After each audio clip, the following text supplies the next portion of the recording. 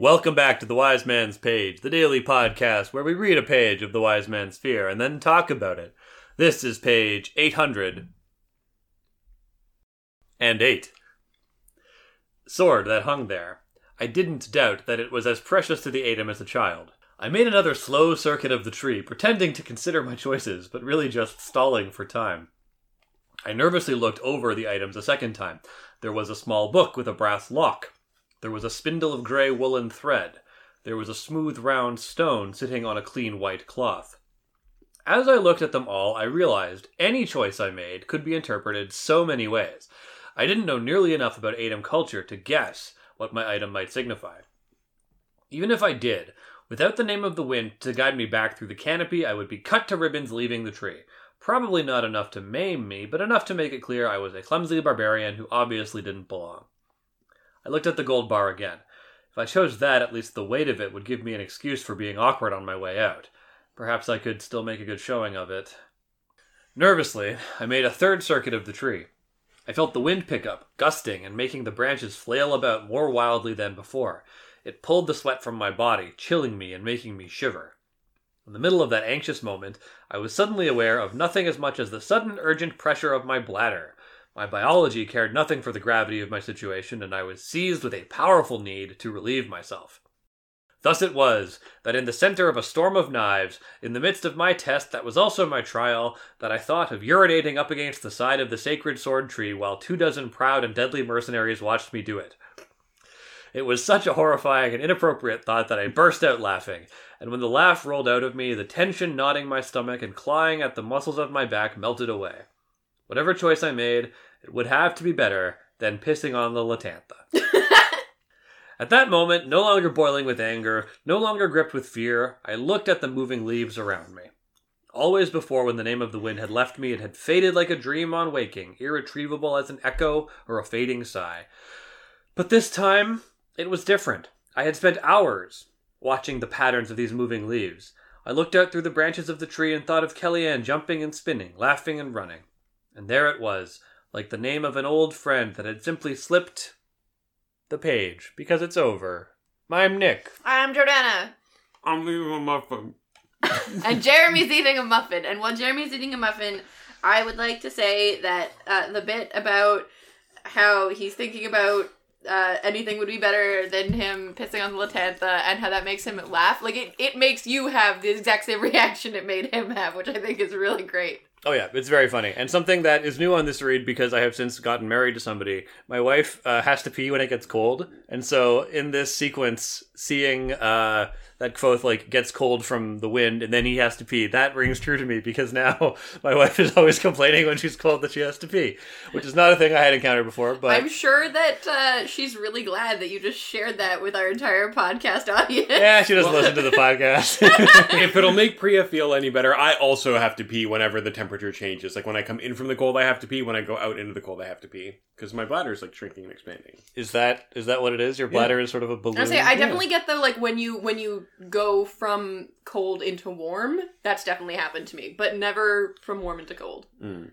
Now, on the subject of laughing, the laughter kind of helps him have the epiphany, and then he can pick the name of the wind up again. He just needs to relax, man. Well, but exactly. We have already heard that the Lethani comes from the same place as laughing. That was one of the first things that we learned about it. Mm-hmm. When we were learning about Adem culture. It's also foundational to Adem culture that laughter is okay. Mm-hmm. So knowing the right thing to do, the right action, after he's had this kind of this hysterical moment, is, I think, significant and interesting. I think we've talked a lot in this part of the book about how all these different ideas, facets of the same idea, that the Lethani naming, all of this stuff is connected. And I think that this is a textual example of it. Because he laughs, he relaxes, and then he realizes that he can still call the wind. He can still see the wind. He's still got his avatar vision on. And he then also realizes, oh, I know what the right choices to make here in this situation. Because he goes back to that same place of laughter. And to your point, Jordana, He did just need to relax because the anger and the fear was toxic and it chased away the wind. Mm-hmm. You see, fear leads to anger. Anger leads to hate. No, no. Hate leads to suffering. You will know when you are calm, at peace. Thanks, Yoda Jeremy. But like, actually though, like this is very Jedi. You know, there is no passion, there is serenity. Yeah, and it is. It's funny because the last page was so dense, and this page I feel that's the main. There's like one big idea. Yeah, although I do think that Rothfuss, like the reason that moment is so funny is because Rothfuss does a great build up of the situation that he's in. Like the description of like that whole paragraph is just describing like how absurd the situation is. Thus it was that in the center of a storm of knives, in the midst of my test that was also my trial. Like, it's very... Surrounded by mercenaries who will beat me to death if I do this. Yeah, exactly. Surrounded by, like, 12, like, of the deadliest people I can imagine, I will pee on their sacred tree. Like, he builds up to it in a way that is really, like, satisfying. Like, it's a joke, right? He's basically, like, the whole paragraph is, like, telling the joke. Yeah, you gotta have the lead up and the punchline. Exactly. And I think we've all been there. I think, I do this very often. I will like laugh at inappropriate times because I think about how inappropriate it is and how absurd it would be to do something even more inappropriate. Yeah, exactly. It's, you like imagine having to pee in church and just like walking right up to the, the baptismal font. Yeah, exactly. Baptismal font? The fountain that has the baptismal, like the holy water. Where they put the right. We've had this conversation before where font doesn't always mean the letters. No, it means a fountain. Yes. Well, whatever. Although the baptismal font, I feel like would be sort of a Helvetica, maybe a bold. Oh no, it would definitely be like an old style, like one of those really Gothic, old style Gothic text. I'm thinking of an exact font and I cannot remember its name. I guess it would depend on the type of church. Sort of a newer. It would depend on the religion. Would have one of those new hyper modern. Fine, I'm assuming it's like Roman Catholic, so I suppose you're right. I had a bias there, but if it was like if you were on Pandora and you were to pee on like the sacred tree there, then the font would be papyrus. Oh God, I hate that you're right. Oh, it's terrible. I'm dying. I'm dying. I also think that part of Quothe's realization here when he thinks of Kellyanne is that she was onto something actually. That like to approach it like a child playing is like a way to approach and to rediscover this state. Mm-hmm.